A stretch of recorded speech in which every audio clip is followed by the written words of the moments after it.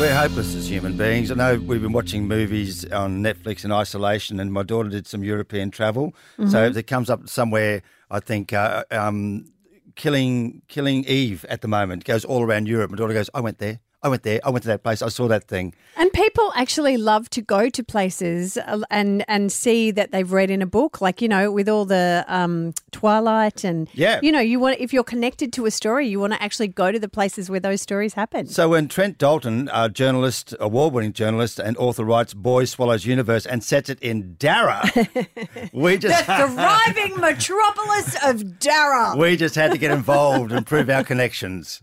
Mate, we actually believe that your fame will climb to the point where one day there will be a game called 2 Degrees of Trent Dalton, and we'd like to play that game with you now. And we're going to bring our producer Ruth into this as well, who's a massive fan. Oh, wow. Oh, man, I like this game. All right. So we're playing 2 Degrees of Trent Dalton. So you've got Robin Bailey, Terry Hansen, Bob Gallagher and Ruth DeGlar, our producer. Which team member got a holiday job where they were actually doing tiles at the Women's Boggo Road Jail? That's got to be Bob. Yeah. Good. My father was a tiler and they did some renovations. I was carting cement during school holidays. No way. Past all the crims and stuff? Yeah, past the women's prison.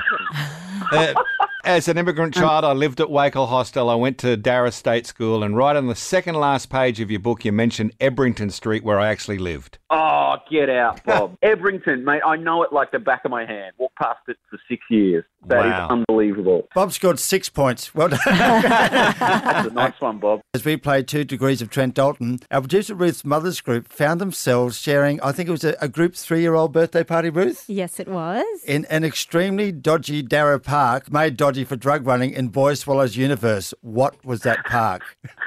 That's DC Street Park. It was indeed, and I can tell you, Trent, that our group was pretty much divided into the ones who'd read your book and those who hadn't. And the ones who hadn't were just enjoying the beautiful park, and the ones that had were just kind of keeping an eye on the shadows there.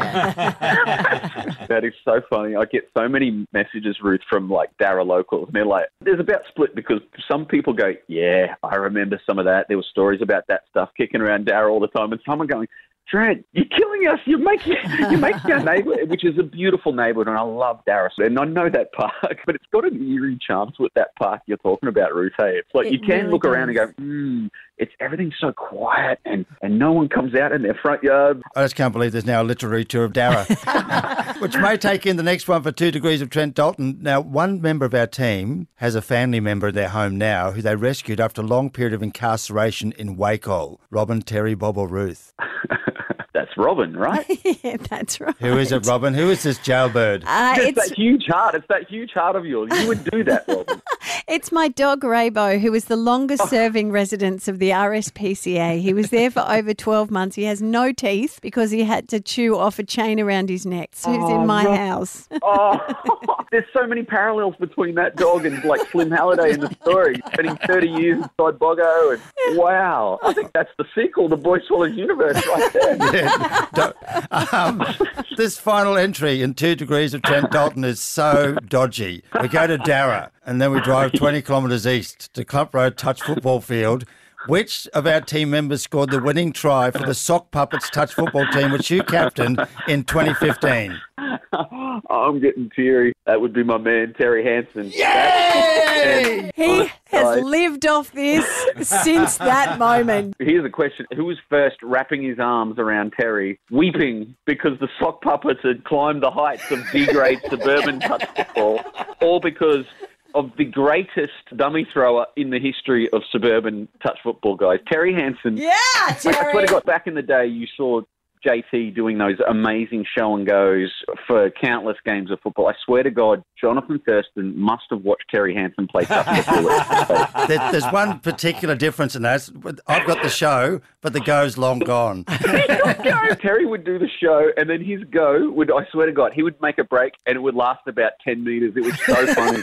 And then invariably some 18-year-old upstart would catch him, and he'd just go, yeah, you should have seen me 30 years ago. Thank you. That made my year. Oh, you know him personally. Yeah, but it's the only part of all that that's not in the book. Can you introduce me?